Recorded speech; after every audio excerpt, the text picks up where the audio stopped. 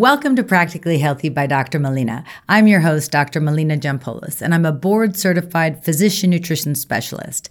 And I started this podcast to take the latest science and really help you figure out what you should do, can do, and eventually will do when it comes to food, fitness, and everything that's involved with helping you become the best version of yourself. My guest today on Practically Healthy by Dr. Melina is Dr. Michael Breus. Did I say that right? You did. Breus like Zeus. Excellent. Breus like Zeus, who is also known as the sleep doctor. And those of you that know anything about me know that sleep is the one health issue that I really struggle with. And it is such a pillar of optimal health, as our guest will tell us today. But so welcome so much. Let's jump right in because I know you've got so much great info. Like I don't even know where Melina. To start, but it's nice to meet you virtually. And, well, it's great to meet you as well. And here's the thing I would tell you that I tell almost everybody is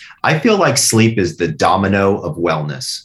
Right. So if you get sleep right, so many other things fall into line. Weight loss falls into line, personal best in terms of exercise fall into line, your nutrition, your cravings, like everything goes better with sleep. No, 100%. And people don't, the coolest thing though, the timing of this is so great because the American Heart Association just added sleep to, it used to be the simple 7, and now it's the essential 8, and they added sleep. It's brilliant. So you're like, now you're a god in the wellness, I've been legitimized by the American Heart Association. I know. That's a whole nother conversation about that because I've gotten into some Twitter arguments about, that, but I'm still a believer. I think they have our best interest at heart. And so let's just jump right in because your thing is chronobiology, or do you say chrono? So it's chronotype and chronobiology. And so chronotyping, chronobiology. So tell us about, because that is the way you break it down is totally awesome. And I think really can help a lot of people. So, and your first book, The Power of When, is when you first kind of explain this, right? Yeah. So just to actually go a little bit backwards. So The Power of When was my third book, but it was the first time where I was talking about chronotypes. So chronotypes. So first of all, people out there who are listening, you may not have heard of this term chronotype, but you actually already know all about it. If any of you out there have ever been called in your lifetime an early bird or a night owl, you now know what a chronotype is. So let me give you a little bit of history lesson on how chronotypes developed and then why do I actually care about chronotypes. So back in the 70s, a couple of doctors got out there and they said, we've noticed that some people like to wake up early. Some people can't wake up early. Some people like to wake up late. Some people like to stay up late. What the heck is going on here? So they just did some basic surveys, and lo and behold, over the course of time, they were like, there appear to be some preferences in one direction or the other. So they called people early birds. They called people night owls. Believe it or not, people in the middle who had nothing, they called them hummingbirds. I have no idea why they called them hummingbirds. That's weird. Yeah, that's odd to me. I have no idea where that vernacular came from. Yeah. Now, fast forward into the kind of early 90s, late 90s, and we started to understand more about circadian rhythms, and this idea of chronotype became much more interesting at play. Turns out it's genetic, right? And so here's the weird thing. Like a lot of people say to me, I'm an early bird. I can get up at, dude, you're not an early bird unless your genes say you're an early bird. Lots of people will force themselves out of a chronotype because they think that that's the chronotype that they should be in. I've got data to suggest that if you know what your true genetic chronotype is and you can follow it, it'll actually open and unlock doors like you've never seen before. So here's where it gets kind of interesting is I actually found a fourth chronotype. An insomnia chronotype, believe it or not. And it's all again, me. That may be it could be. We're going to be talking about you in just a second. And here's what's interesting about that is this is, again, genetic. So if you look on the PER3 area of the human genome, you'll see that there are little building blocks, we call them ATP, and they were flip-flopped. One is going one direction, that makes you a night owl. One goes another direction, that makes you an early bird. One stays the same, and that makes you a hummingbird. And then there was this kind of jangled one that had the same constituents, but they were all kind of all over the place. That's the insomnia one. So once I started looking at all of those different things, and by the way, this was all driven by a patient.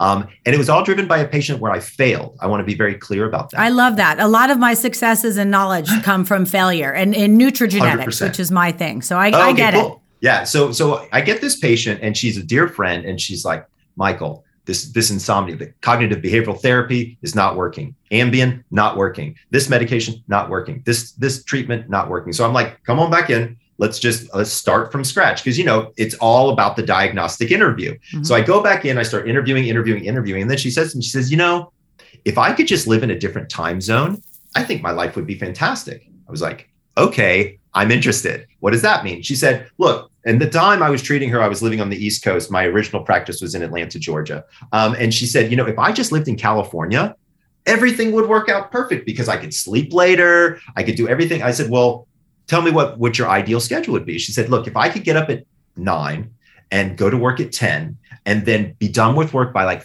6, be home at 7, that would work out perfect for me. And I said, well, why don't you do it? She said, I got a family, I got husband, I got kids, I got career, I got all these different things that are kind of pushing me around. I said, okay. I said, well, can I talk to your boss?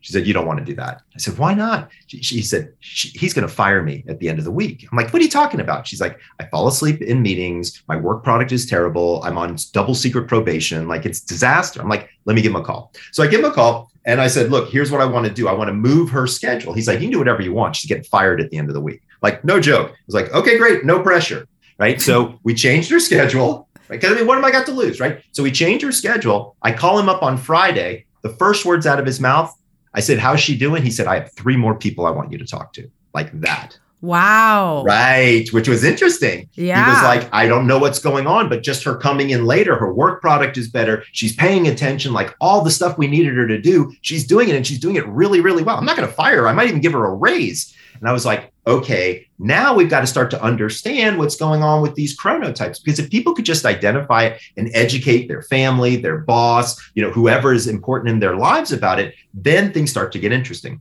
So I decided to write a book, pull all the research together. And that book is called The Power of When. And here's why. Because when you do something in your hormonal cycle is very, very important. So one more step in this whole process is everybody out there, if you can, go to chronoquiz.com and take the quiz. It takes about 2 or 3 minutes, and you'll learn which one of 4 different chronotypes you are. And that's chrono, CHRONO. Just for those who don't know, because they may think it's a K. So fair enough. Yeah, definitely. So it's chronotype, CHRONO type, TYPE.com. Right, but the quiz, no. The quiz is chronoquiz.com. CHRONOQUIZ.com. Don't worry, everybody. We'll have it in the show notes. Yeah, seriously. You'll be able to find it. So here's how it goes. You go and you take the quiz. 2 or 3 minutes later, you'll get emailed back the results. There are now 4 possible chronotypes. Now, I'm going to be honest with you. I decided to rename them. Now, when you're going through the renaming process of things, right, and you're talking to your publisher, and you're sitting there and you're trying to think of things to do. Should we call them colors? Should they be crystals? Should they be animals? So I raised my hand and I said, I want them to be animals because I want people to identify with an animal. Turns out nobody wants to be a porcupine. Nobody wants to be a platypus, right? So I had to find inspirational animals that also met the same chronotypical schedules, because that was important to be able to have all of that kind of consistent. So early birds turn into lions. I mean, let's be honest. Who doesn't want to be the king of the jungle, right? And lions, we know, get their kill before dawn. They're very early morning creatures. When we talk about the human lions, let me tell you about their personality traits as well. Lions have a tendency to be leaders, usually operators of the business, not necessarily the CEO, but more than likely the COO. This is a person who makes a list every day and goes from step 1 to step 2 to step 3 to step 4. Very militant in their thinking. They're the person that's firing off emails at 5 o'clock in the morning to people. That drives me crazy, by the way. Right? I'm like, why were you up at 5 emailing me? I don't understand, but okay. And it happens more often than people would think. And people feel pressured to then answer those emails in the early mornings when in fact they're chronotype might not want them to do so at all. So that's kind of the lion. By the way, lots of people think it's the best to be a lion. It's not. Dinner and a movie is out for a lion. They've been up since like 4:30 in the morning. To be honest, they're exhausted. They're lucky to make it till a 7, 8 o'clock, time, and then they're pretty much out cold. They make up about 15% of the population. Bears is the biggest one, and they make up the majority, almost 55% of the population. Wow. What's cool about being, quite honestly, I wish I was a bear. Being a bear is the best. Our entire schedule works on a bear's chronotype. So the 9 to 5 schedule is perfect because most bears like to get up around 7:30, like to go to bed around 10:30. They work between 9 and 5. I mean, honestly, it's the best to be a bear. And bears are kind of cool people as well. They have a tendency to be either introverted or extroverted, but they're always friendly, very nice people. These are the folks that get the work done, right? The lions are the ones who have a tendency to manage people. The bears are the people that tend to have to get stuff done. Again, very large group of people.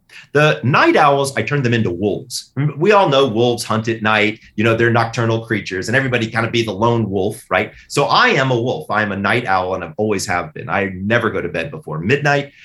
It's just not in my nature to do so. Wolves have a tendency to be my creatives, my artists, my actors, my influencers, my musicians, people like that. If you ever talk to an artist and you say, when did you get your inspiration for that piece? They pretty much never say 2 o'clock in the afternoon. They pretty much always say, I was high at 4 o'clock in the morning and blah, blah, blah. All this crazy stuff is going on. That's really who those people are and where they have a tendency to be. Now, to be fair, they're a lot of fun, but they're late night folks like I am. And so we show up at the party late, but we stay until, whenever and help clean up. We're the folks who are the good friends, the loyal people who like to hang out until the wee hours and have those discussions and get those things going. Now, to be fair, Melina, I haven't told you anything you didn't already know. So far, we said early birds are lions, hummingbirds are bears, and night owls are wolves. This is nothing new again. My contribution to the literature are the dolphins of the world.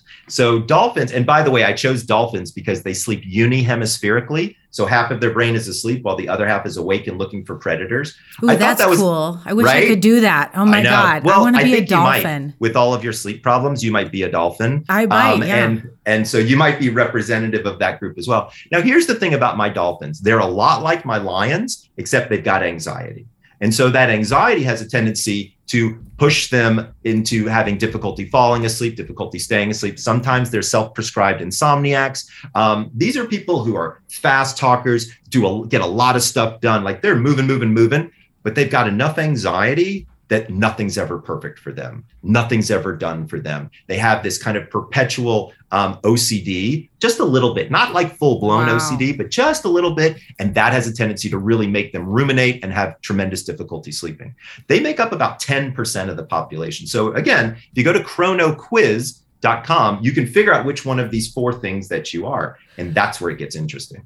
Do you know what's so crazy though? Can I just stop you for 1 second? Please. Because, and this is something that I think is super interesting because I'm a physician. Mm-hmm. Like when you were just describing the dolphin and the traits and everything, like I almost felt tearful because you're actually explaining what I thought were like character defects, Absolutely not. And so there's something a little cathartic about hearing your, I'm like, I swear to God, I just had this conversation with my mom yesterday. I'm like, I have gotten so neurotic in my old age and I'm like OCD and anxious. Yep. All these things and I ruminate about things and I'm like going a mile and she's like, I said, was I like this as a kid? I just feel like I don't want my kids to be like this. You're not like this. And I mean, I was just having this conversation, and she's my mom. So she's like, you're wonderful, sweetheart. I love you. You could do no wrong. I'm like, no, but you don't understand. Like this is causing me. It's causing me stress. I feel like it's, but just hearing you describe it and that maybe it's genetic and maybe I just need to learn to work with it instead of fighting it, which is what I tell my patients to do all the time. Like I tell them, don't get up at 5 a.m. to do a boot camp for your fitness challenge if you're not an early riser. Like it's not rocket science, right? But before it's really not. I want to be very clear. This is not rocket science. Like I don't want people to think this is some unbelievably complicated idea. We're just asking people to listen to their bodies. Yeah, no, I think it's amazing. Before you get farther, though, can you explain a little bit circadian rhythm? Because I think that is something that maybe a lot of people don't understand. But for me, in the medical research, and particularly being a nutrition expert, it's something that we're really starting to think more about. So explain, let's go back and be a little more foundational, so people can understand everything. So actually, this is the perfect segue into why this information is important. So each one of these characteristics, the lion, the bear, the wolf, and the dolphin, represent a circadian rhythm. Okay. And so what is a circadian rhythm? For folks out there who may not know, sleep works in two separate processes. There's something called sleep drive, and there's something called sleep rhythm. Sleep drive, when a cell eats a piece of glucose, something comes out the back end. One of those things is called adenosine. Adenosine works its way through your system and gets to a very specific receptor site area in your brain. As adenosine accumulates, you get sleepier and sleepier and sleepier. The second process is your circadian rhythm. So also a little bit like hunger. Notice how you get hungry around breakfast time, lunchtime, and dinner time. Same holds true with sleep. Most people get tired somewhere between 10 and 11:30 at night. So what we see here is with the different chronotypes, it turns out that rhythm is different. Okay, so for our lions, everything is about 90 minutes earlier than normal. We actually can see this in the literature when we look at early bird chronotypes and we look at their core body temperature and the rise in core body temperature. And so as Dr. Molina knows, as we're going to bed, as we reach the evening time, what ends up happening is our core body temperature rises, and then it hits the top, and then it begins to fall. Throughout the night, it falls, and around 2:30 in the morning, it starts to make this angle to come back up. That's, by the way, when a lot of people have a tendency to wake up in the middle of the night. We'll talk about that too, I'm sure. But as this rise comes on, that can be either a high slope rise, meaning it goes very quickly, or a long slope rise, which means it happens very slowly. So that's where the difference comes, is in the core body temperature differences. So a lion, their core body temperature rises very early in the morning, and that's part of the reason why they wake up. For bears, doesn't rise very early at all. They get up around that 7:30 time and they're doing okay, 7:30. For wolves or night owls like me, our body temperature is lagging by 90 minutes. So honestly, dude, I don't ever want to wake up at 7 o'clock. I want to wake up at 8:30, because my whole melatonin curve is shifted that late. Dolphins, all over the place. Sometimes they're early, sometimes they're late. We have to find them. And we do a great job in the book of really figuring out what a good schedule is for them and then getting them to follow it. Once you start following this schedule, here's where the magic happens. So when you, as an example, if you're a lion and you wake up at 5 o'clock in the morning, your melatonin probably turned off at 4:30, your cortisol goes up and out, your adrenaline comes up, and you start your day. If you're a wolf like me, that doesn't happen for about another hour and a half to 2 hours. But we both follow an extremely predictable hormonal pattern throughout our 24-hour cycle. So if you know what time your body hormones start, you can actually look around the clock at when whatever hormone you're interested in rises naturally and do the activity at that time that hormone is valuable for. So let me give an example for everybody out there. So how you can actually use this to your advantage. The biggest example I can give you is sex. So I knew you were going to say that.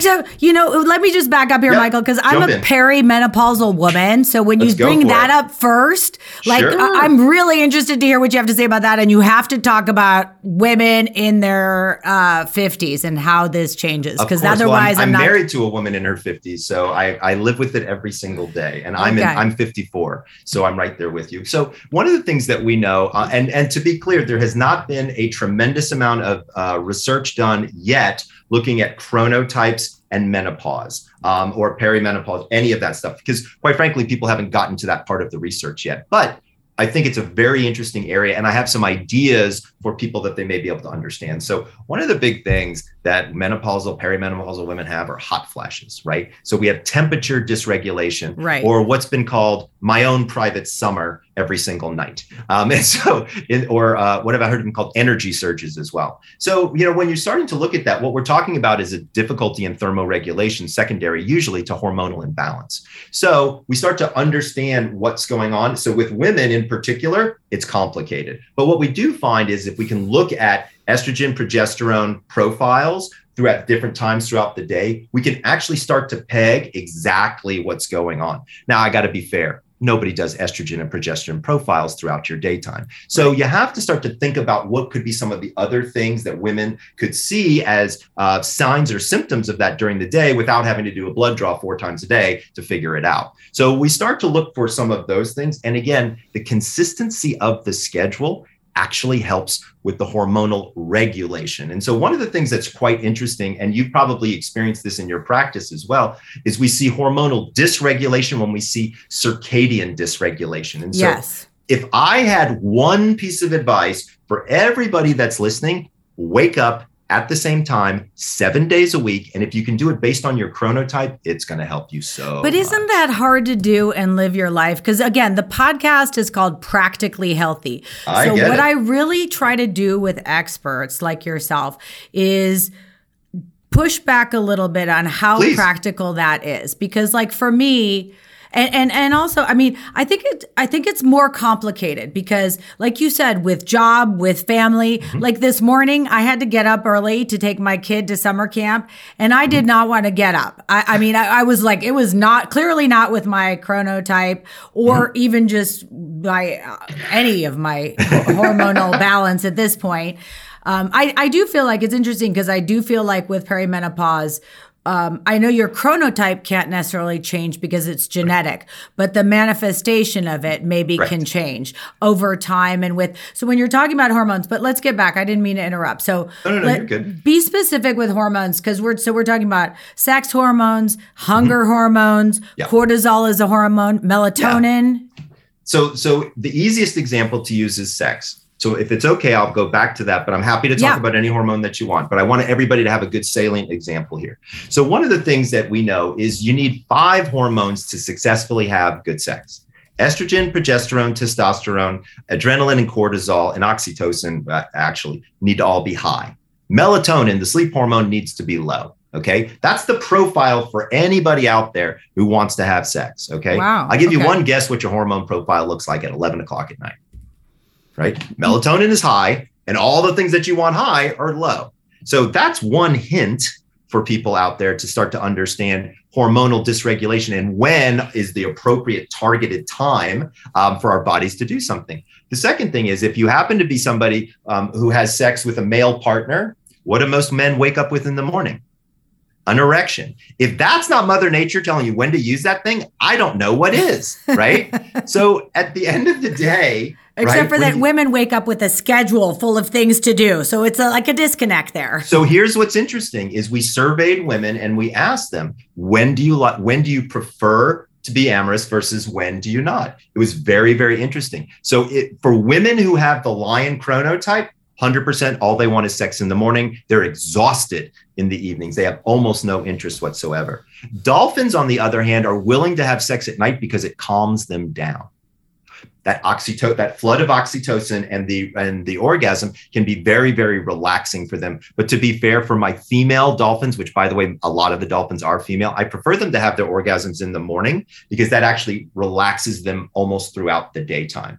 For my bears and my wolves, it's interesting. They like sex in the early evening or very early in the morning. And my wolves, again, those are the late night people. It's very difficult for them to really be as good at sex as they want to be. So it sounds complicated. It is. I made a matrix in the book so you can put your chronotype across the top, your partner's chronotype across the side, and I give you an early evening and an early morning time to attempt and have sex and see what's happening. Like, here's the thing, do the experiment. Okay. If you're listening to the podcast, you now have the prescription, try to have sex in the next week or so in the morning time and see what happens for you. Here's what the data we collected showed us. People feel stronger connection. Men actually perform better.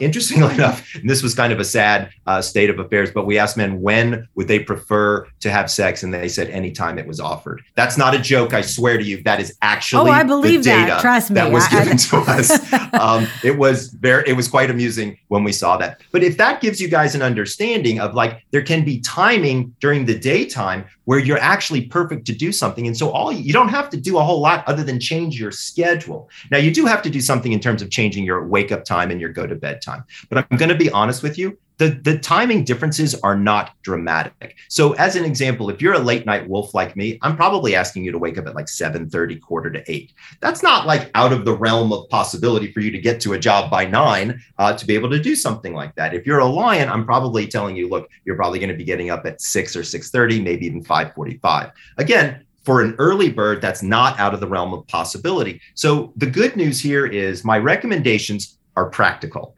And we wrote the book in a very practical sense, because at the end of the day, if I tell people to go to bed at 2 o'clock in the morning and wake up at 10 o'clock in the afternoon, nobody's going to do it.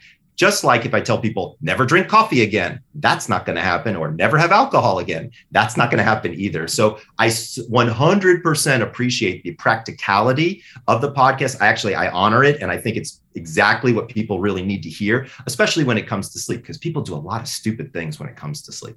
Like what? I probably do all of them. I'm probably now I'm realizing I do everything wrong, but go ahead. Yeah. What else?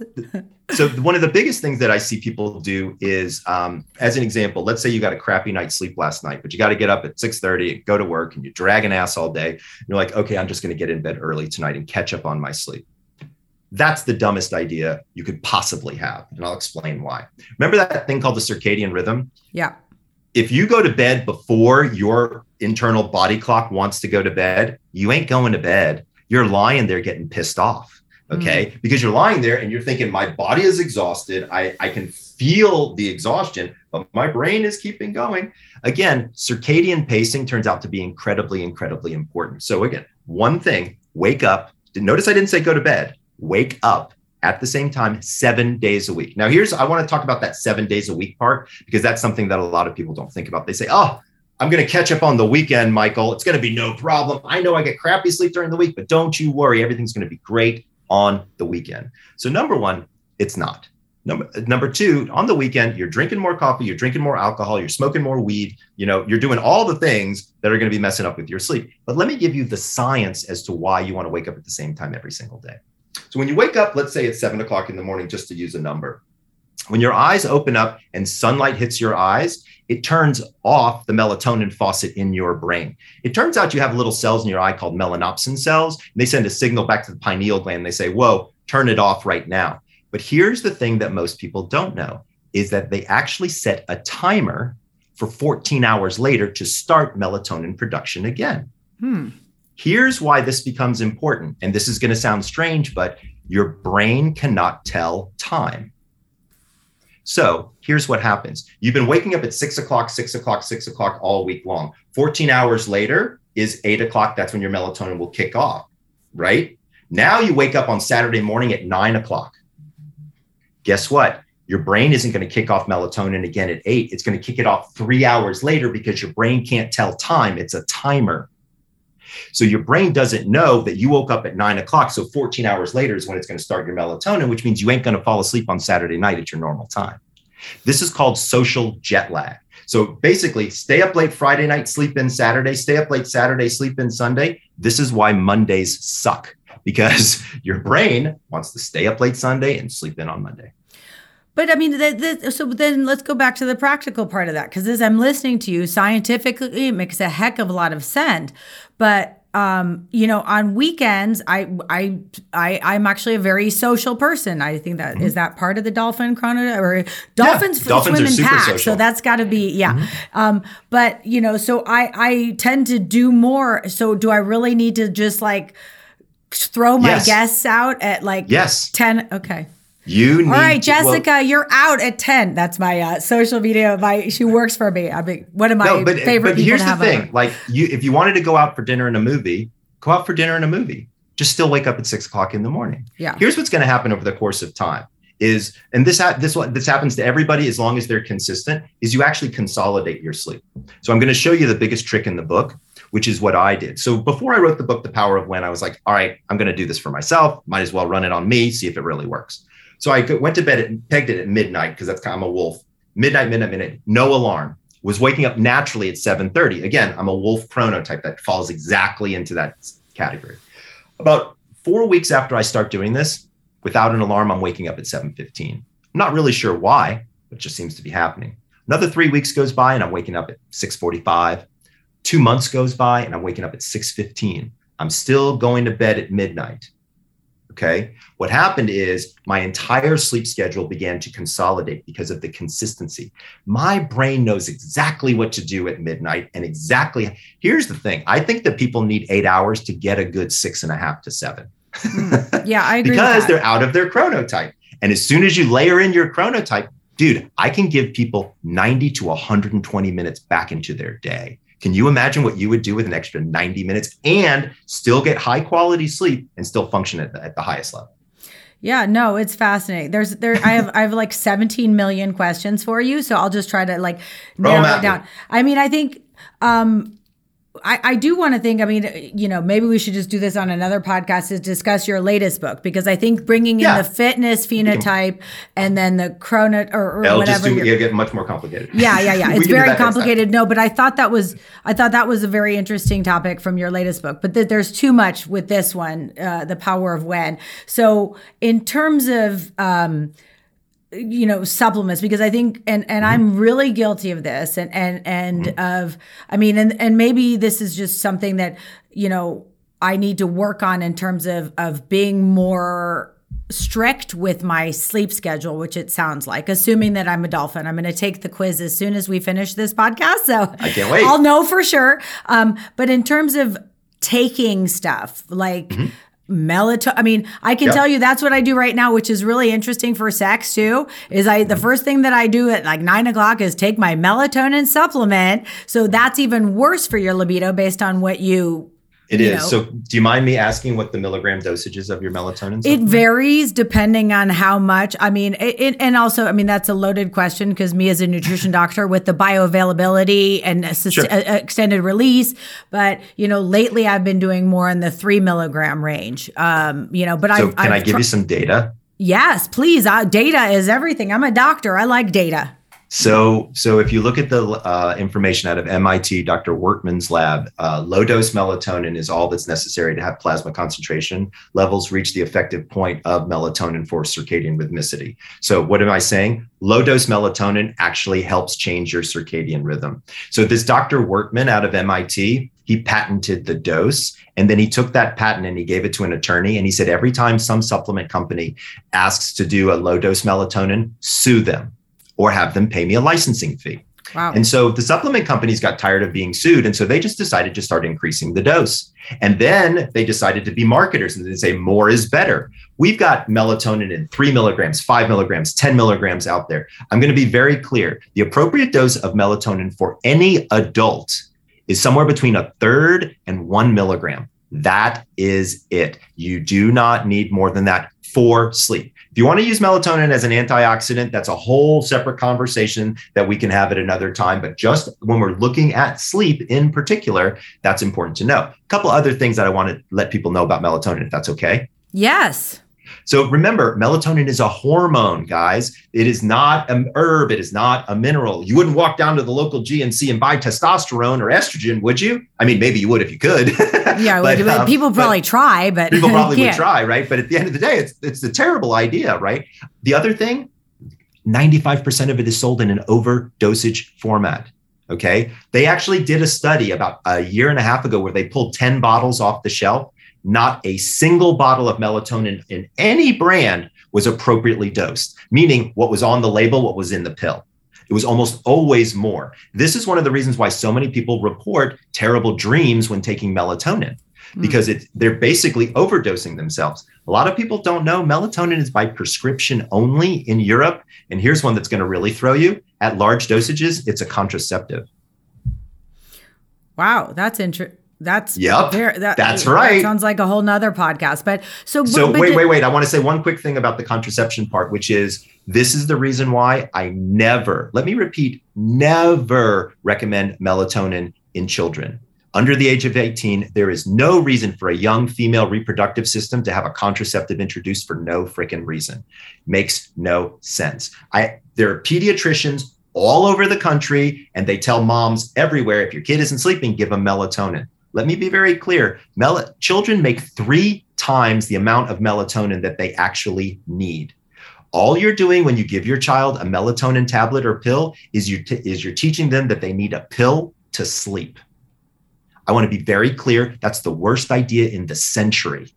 Okay. So even with boys too, who have occasional breakthrough insomnia, I got to throw away all my I would gummies. never in a million years give boys melatonin. It's a terrible, terrible idea. Let's be clear. They don't need it. There is, however, one group of children that actually the data has been very consistent that can be helpful. Children on the spectrum. So kids with autism or Asperger's. There's been a lot of data, very interesting data, that 3 to 5 milligrams in those kids about 45 minutes before bed in a liquid format seems to work very, very well. So if you're a parent of a special need child in that universe, that's an okay thing to do. Talk with your doctor about it. Of course. But that's an okay thing to do. And here's the last point about melatonin. I know you keep wanting to talk, but I got a little bit more.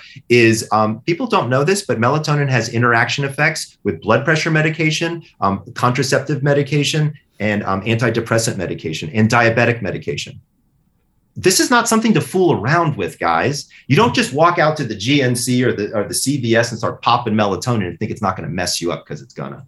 Sorry, that was my rant. No. I think it's really helpful. But so I mean, I'm just curious, is there anything that you could give kids on occasion for breakthrough insomnia? Well, so here's number one so first of all, I don't give kids anything for sleep. Kids need to learn how to sleep, and kids can learn how to sleep. It's very rare, unless I have a child with OCD, anxiety disorder. Like, don't get me wrong. If you've got a child with a major mental health issue, there are reasons to give children pills to sleep. I want to be very clear about that. But that is an important relationship that you and your doctor are going to have about your child. That is not you walking out to the local drugstore and buying Tylenol PM and giving it to your kid, which, by the way, is a terrible, terrible, terrible idea. There's now data to show that diphenhydramine, which is the PM portion, or Benadryl of those, is got a direct relationship to Alzheimer's with a dose response over 10 years. Wow, that's actually really disturbing, because I know a lot of elderly people tend to take stuff like that. But here's the problem. I mean, you bring up some wonderful points, and you know, as somebody who's an expert in nutrition, as a doctor, this is what I talk about all the time. But everybody says, talk to your doctor. Most doctors don't know this. They have no idea. And most doctors don't know any of this. So, you know, if if your doctor is not aware of these things, which odds are they aren't, you have to listen to podcasts like this and do your own homework, because talk to your doctor doesn't cut it for the majority of this stuff. So I appreciate you giving us more insight into this sort of thing. In terms of, go ahead. And another thing that I would say is, I feel like my approach to sleeplessness might be a lot different than other people's approach. Would you indulge me to maybe let me just kind of tell people a little bit about how I approach somebody who comes to my office who's looking for either a sleeping pill or a supplement? Is that okay? Yeah, absolutely. So the very first thing that I do is I say, can we do blood work? Because let's be very fair. If your vitamin D, if your magnesium, if your iron or your melatonin are out of whack, it doesn't matter what kind of pill I give you. So the very first thing I do is I look for deficiencies. So let's get the body up to par levels and see how it operates first. So those three, repeat that for me. Vitamin D. I do four different things. So I do vitamin D, which is a natural circadian pacemaker, magnesium, which is also a natural soother and calmer, iron. A lot of women don't know this, but iron can have a dramatic effect on sleep cycles, as well as something called restless leg syndrome. And then, of course, melatonin. Now, melatonin is not as easy to measure, so you don't have to have measured melatonin, but those other three, any doctor in the country can order blood work for that. Wait, hold on. Let me just clarify, because I think this is important, because I'm going to use this right away in my practice. So you're helping me be better, a doctor. That's tomorrow. Awesome. With magnesium, though, I mean, it's red blood cell magnesium, because it's very regular magnesium is very tightly regulated and does not reflect free magnesium. So it has to be red blood cell magnesium. 100%. Thank you for making that distinction. Yeah, and with iron, that's the good news about being a doctor who has a podcast. Yeah, I love these kind of discussions. Give a little deeper. And if we want to talk specifically about iron, I would argue it's ferritin. Yes, and what do you try to get ferritin to? Above 60. And what do you try to get red blood cell magnesium to? It depends upon the patient. Like, you know, if I've got an elderly patient, it's going to be very different than if I have somebody young. So there's kind of a range that I try to move them through. It really just depends. To be honest with you, I like to just titrate based on symptoms. So what I'll do is I'll start really, really low on the magnesium, because remember, folks, if you're taking magnesium supplements, you can get diarrhea from that. So you need to be careful not to overload your body with magnesium. Personally, I use a different form. I use a unique form of magnesium. 3 and 8? Well, here's what's interesting. Folks out there might know there are 10 different types of magnesium. The two that help the most with sleep are magnesium threonate and magnesium glycinate. If you have stomach issues, I have people start with glycinate and then move over to threonate over time. But I have a different method for magnesium that I like to tell people. It's called banana tea. So many people don't know it, but bananas are loaded with magnesium. But it turns out that the peel has got 3 times the amount of magnesium as the fruit itself. So what you can do is take an organic banana, wash it off, cut off the tip and the stem, cut it in half, leave the peel on and the fruit in it. So all I've asked you to do is wash off a banana, okay, and cut off the tip and the stem. Take your 2 halves, drop them into about 3 cups of boiling water and boil it till the banana turns brown, and then drink the water.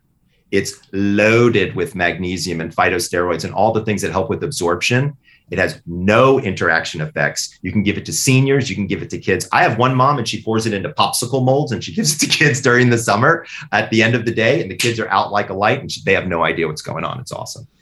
Wow. Wait a minute. You're putting the end of the banana in the tips or cut off the tip and the stem. Yeah. Take throw the whole that fruit away with the skin. Yeah. Throw the tip and the stem away. Take these 2 halves, drop. All I'm asking you to do is boil a banana. Yeah. That's it. That's it. But yeah, that sounds easy enough. And just for those listening too, and I want to get to vitamin D too, because that's interesting. Mm-hmm. I'd never heard that before.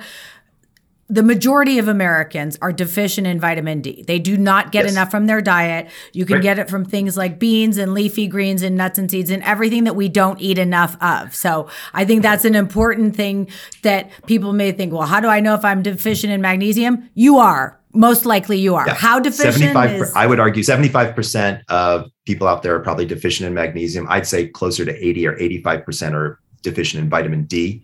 And remember, folks, vitamin D is a circadian pacemaker. It actually helps your circadian rhythms. And you want to take your vitamin D in the morning time. And for many people, they want to take their magnesium in the evening time. So there can be a time differential that can change the level of effectiveness. Wow, this is fascinating. Okay, and then iron. But I do agree with magnesium threonate, by the way. That is the one. But I will tell people, a lot of people can't start with threonate. They have to start with glycinate and let their tummy get used to it. No, I just recently was introduced in terms of overall brain function that threonate seems to be a better preparation than... It is a banger. And without having the GI side effects. Because if you're up all night with diarrhea, that kind of offsets the sleep benefits. Yeah, it kind of throws off the whole sleep effects. Yeah, just to, again, not rocket science, folks. So anything else, and I think you have too much good information. And my friend, our mutual friend, Jennifer Cohen told us this. She's like, you're going to have him back because he's going to have so much good stuff to say. You're not going to be able to get through all of it. And she was 100% right. So anything else before I let you go on the supplement side of things? I mean, I think, a lot of people are doing CBD. And then really how bad is alcohol? Is that really ruining my life? Because I love it so much. No. So number one, I can teach you how to drink and still get good sleep. I want to be very clear about that. Okay. You're my hero. Okay, so we can talk about that, but then remind me, I want to talk about CBD after, okay? Okay. So remember, folks, alcohol, the amount of alcohol and how close to lights out are the 2 determining factors as to how much it affects your sleep. So the good news is if you're a day drinker, you're probably not going to have a whole lot of effect on your sleep. However, your liver doesn't produce alcohol dehydrogenase. And so it doesn't take a whole lot of alcohol. I don't know if you ever had like a mimosa at brunch for Mother's Day or something like that. Yesterday you're at the beach. Tipsy, right? Before you know it, right? And so the timing of alcohol is particularly important. But here's a couple of important facts. Number one, it takes the average human approximately 1 hour to digest 1 alcoholic beverage, right? Number two, when you hit the second drink, 9 times out of 10, you get a little bit of a buzz, and that's when your brain spikes cortisol because it's going toxic. The reason you're getting a buzz is not a good reason. It's because something bad is going on in your brain. And so your brain likes to fire off a little cortisol when that happens, to kind of a fight or flight, like what's going on here? Here's the problem. You just became an energetic drunk, not really good for going to bed. So limit yourself to 2 drinks. Here's the method. Have 1 glass of wine, 1 glass of water, wait 1 hour. Have a second glass of wine, second glass of water, wait 1 hour. Then you're fine for bed. So here's the scenario. And to be clear, you don't have to have an hour in between each glass, because I know you're wondering about that. So here's how it works. You're going to dinner at, let's say, 6:30, 7 o'clock. You order your cocktail. Let's say you have a nice glass of wine. You enjoy your glass of wine. You have your meal. You have your second glass of wine. Now it's, let's say, 7 or so. You finish your second glass of wine. You have a lovely evening. You return home. You then wait 2 hours. Your second glass of wine was at 7. You wait till 8, till 9. You've had at least 2 glasses of water to replace the hydration. Remember, folks, alcohol is a diuretic. Once you break the seal and you start peeing, you're going to start peeing all night long, and that's going to be a problem. So again, limiting it to 2 alcoholic beverages, you're good to go.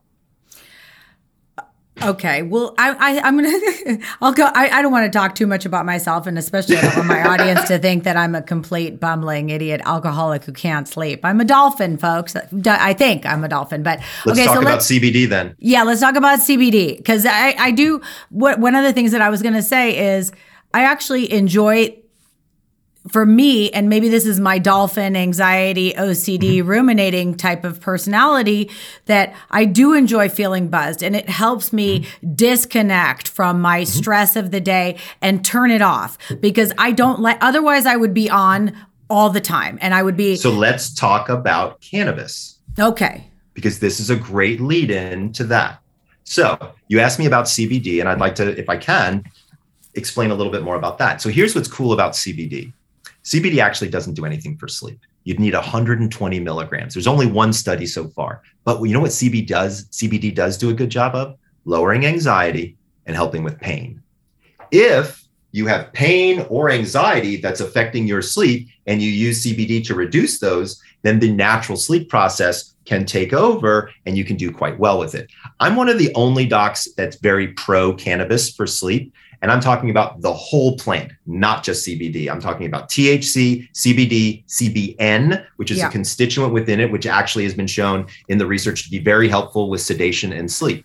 So when we're talking about this whole idea of cannabis and sleep, and you bring up the idea of like, look, I'm a cat on a hot tin roof. I've got anxiety. I want to have a drink or two. I want to chill out. Like, not you, but anybody, right? I mean, look, I'm the same way. Believe me, I've got plenty of anxiety floating around in my head on a regular basis. So how do we make sure to curb those anxieties in a healthy way, shape, and form?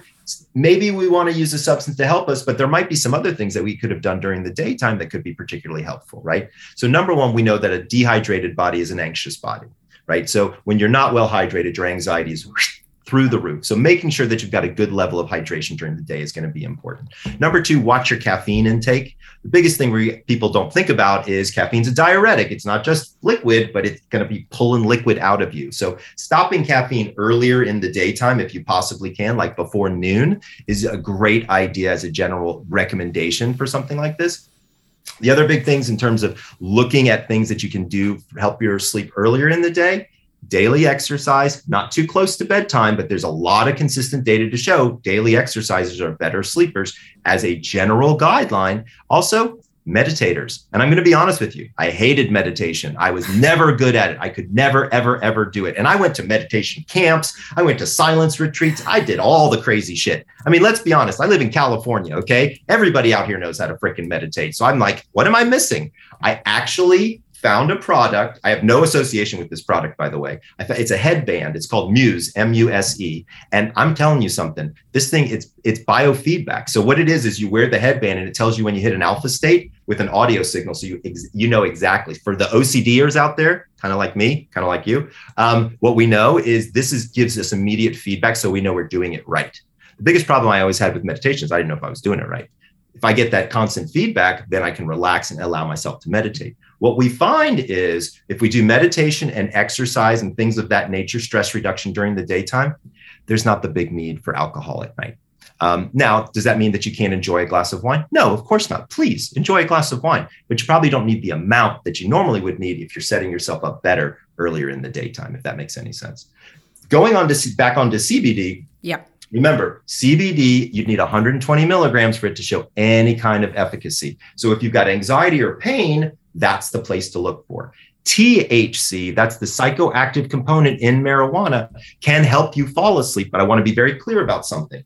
Too much THC lowers REM sleep and increases heart rate, which is not good for sleep. So what you don't want to do is get stoned and go to bed. There's a very big difference between using a medicinal amount of marijuana to help you actually fall asleep versus I'm going to get blitzed and pass out. Just the way there's a big difference between going to sleep and passing out when you're drinking alcohol, the same holds true with marijuana. So when I'm recommending those types of products to clients and patients, what I'll do, many times I actually even go into the dispensary with them and help them choose exactly what they're looking for. We're now finally starting to see products that are getting into the dispensaries that are actually sleep focused. So We've got some that are combinations with lavender and chamomile and some things that have got some efficacy with a little bit of CBN, a little bit of CBD, and a small amount of THC, or even in some cases, no THC can be helpful as well. I've written a tremendous amount of information about cannabis and sleep on my website, which is thesleepdoctor.com. So if you have other questions and we didn't get to it today, feel free to check it out over there. I think that's great. And I'm going to check it out too, even though I've got, I know I can go to you directly, but I want to read all your stuff too. But no, I mean, this has been, extraordinary. And I think, She warned you. I know Jen warned me. I should have scheduled it. I know her podcast is way longer than mine is. So her podcast, Habits and Hustle, for those of you who don't know it. It's a great one, by the way. She's a great interviewer. She really is. But I mean, this sleep thing, I think just to end, with the healthy side of it, with the health side, in which we didn't get into that much. But I just read this morning in preparation for this, a review article from Sleep Medicine from last year. Yeah. Sleep deprivation is associated with breast cancer, diabetes, heart disease, mood, obesity. You bet. And it's considered a shift. This blew my mind. GI, you have a book on beauty, dermatology, endocrine, reproductive health, respiratory health. But the fact that the IARC actually shows shift work and the adverse impact on the circadian rhythm to be a class 2A carcinogen. So that's a probable carcinogen. So, for everybody that may be listening and say, oh yeah, sleep, that's like a luxury that I can't afford to focus on. That is not true. So they have to focus on it. If you care about health or anything, you have to focus on it. Yeah. As we said at the beginning of the podcast, I believe that sleep is the domino of health. So once you get sleep right, everything else falls into line. But when you have sleep wrong, everything is off. Weight loss is off. Mood is off. Performance is off. Any kind of performance, cognitive, emotional, physical, it doesn't matter. Everything you do better with a good night's sleep. It affects every organ system and every disease state. To be clear, cancer has a circadian rhythm. We know that. That's why we give chemotherapy at different times in the circadian scale in order to be more effective and give less chemo. There's some incredible, the Nobel Prize in Medicine 3 years ago was given to circadian researchers, right? So this is the dawn of the next scientific thing. I will tell you what you'll see in the future in sleep medicine, which is kind of interesting. You'll start to see that when people are doing samples, like blood samples, urine samples, saliva samples, they're going to put timing on them because there's going to be different norms based on age, based on what time you take the sample, right? So think about it. If you're in clinic and you do a thyroid sample at 8 o'clock in the morning versus one at 4 o'clock in the afternoon, guess what? You could have a wildly different sample on the same damn person just because of the circadian rhythm of their thyroid. So there's a lot of cool stuff that's going to be happening. We call it circadian medicine. That's going to be out there. Shift work is going to be, we're going to be learning a lot more about that. So I can't wait if I get the opportunity to come back and talk more. 100%. I want to have you back tomorrow. No, this has been, I just love it. And you really are a wealth of knowledge. So again, it's thesleepdoctor.com on all, is that all your social handles? It is. So on Facebook, on Twitter, on Pinterest, on LinkedIn, on Instagram, on everything. I'm The Sleep Doctor.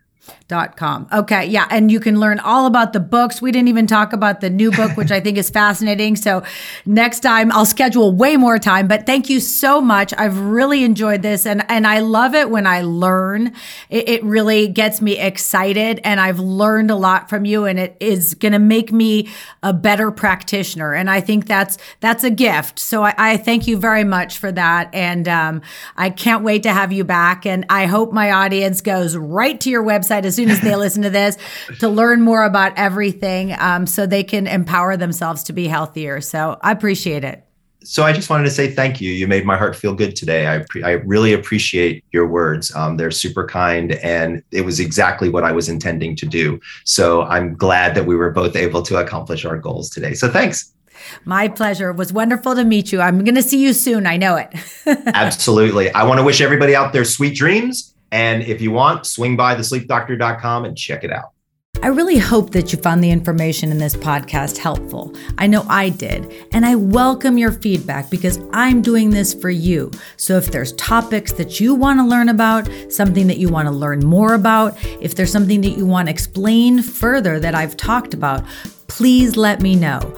Comment on my Instagram page, send me an email, melina@drmelina.com, and definitely hit that subscribe button because I'm going to have great new content every single week, and I don't want you to miss an episode. That's it for now. Stay practically healthy.